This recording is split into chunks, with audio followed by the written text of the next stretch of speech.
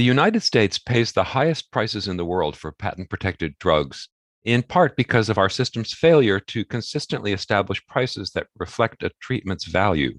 Although there's been debate about the possible loss of innovation if manufacturers have lower revenues, we could perhaps design drug policy that aimed both to offer Americans more affordable medications and to promote development of effective new drugs. I'm Stephen Morrissey, managing editor of the New England Journal of Medicine, and I'm talking with Rena Conti, an associate professor in the Department of Markets, Public Policy, and Law at the Boston University Questrom School of Business. Dr. Conti has co-authored a perspective article about drug pricing policy in the United States.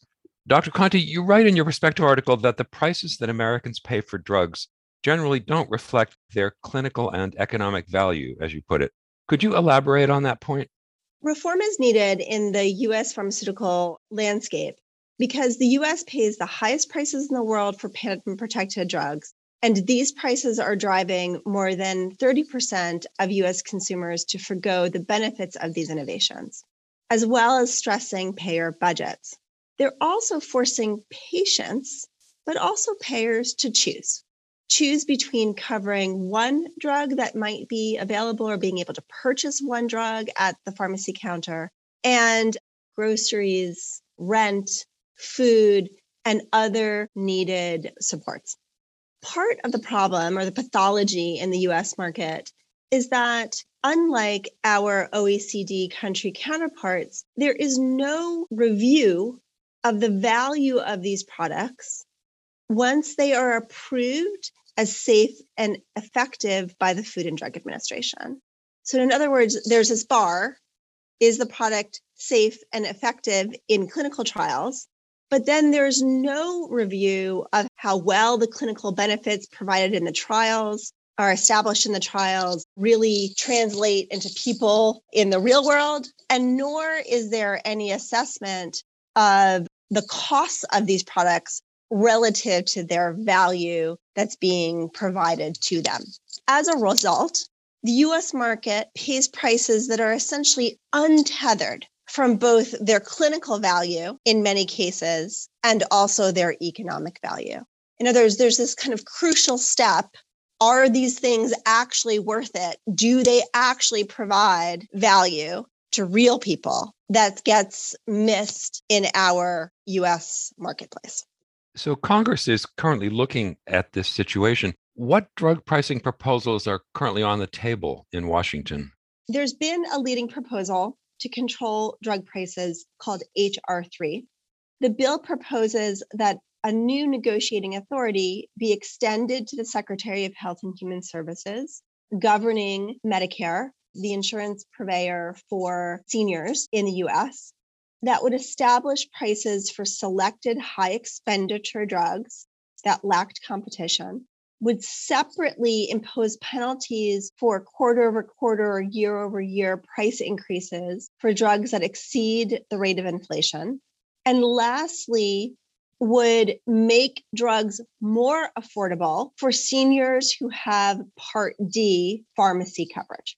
There have been some additional policies that propose alterations in the specifics of each one of those components of the reform proposal, but essentially the structure of we negotiate prices based on value. We impose penalties on products for taking very significant price increases that exceed inflation. And we ensure that seniors who need these benefits get them at an affordable price is the basis upon which all reform is based. So to your mind, how extensive would a drug negotiation program have to be to make a meaningful difference for payers and patients? For example, would all patent-protected drugs need to be included? The key for negotiation is its existence. In other words, right now, there is a provision in the statutes authorizing the prescription drug benefit of Medicare that states that the Secretary of Health and Human Services cannot negotiate, nor consider evidence of value or economic costs when making coverage decisions. And so, really, what this reform is doing is attempting to overturn that prohibition and establishing the power of the Secretary of Health and Human Services to negotiate, to simply evaluate the clinical and economic benefits of these products is actually good enough. The power doesn't need to be extensive to set the precedent that assessing the clinical and economic value of these products is in the interest of the American public. You also recommend expanding NIH funding for early stage research and development. Is there evidence that increasing funding would stimulate greater investment by the private sector and ultimately create greater value? Yes, absolutely. There's 2 decades of research that suggests that nearly all drugs brought to market in the US rely on NIH supported basic science, and many of the most transformative drugs that are actual cures were initially developed in university labs and then spun out into small companies. You can think of this as the NIH is fundamentally the engine of new products that benefit Americans and many other people as well, embodied in new drugs that come to market. And then, as a final step, you suggest reducing the expenses and risks that face companies that engage in later stage development of drugs whose financial value for the companies isn't going to be commensurate with their social value. So, could you give a couple of examples of that kind of product? Sure. So, for example, we've all just lived through a pandemic, and it has become clear that antimicrobials, antivirals, and vaccines are critical to keeping us well and also our economy going. And yet, there are many products such as these that are actually underinvested in. What I mean by that is that although we need new antibiotics, we need more platforms and vaccine development to meet many diseases, we don't have as many of them as we should. And so we know that NIH funding isn't enough to get the companies interested. Here we need to provide additional economic incentives. And what we are suggesting is that the government do what they did with COVID, which is actually to provide additional investment that de-risks the private sector from wanting to invest and putting money at risk in investing in new drugs and new vaccines that will meet other unmet needs, such as cancer, other antimicrobial threats, many other types of conditions for which we have fewer products and or the products that are available aren't as valuable as they could be.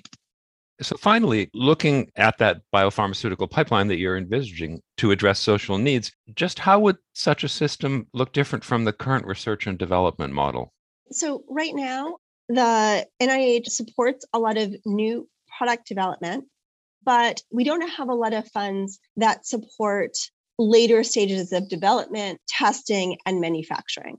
We have a couple of programs, such as NCATS and the SBIR program, that supports innovators in trying to bring a product to market. But those are actually quite small programs, given the vast size of the opportunity here. And so what we are suggesting is that Congress consider, and other policymakers as well, putting more money in to de-risking the later stages of development and essentially creating a more viable market for companies that are interested in bringing really transformative products to market, the kind of ability to do so. Thank you, Dr. Conti.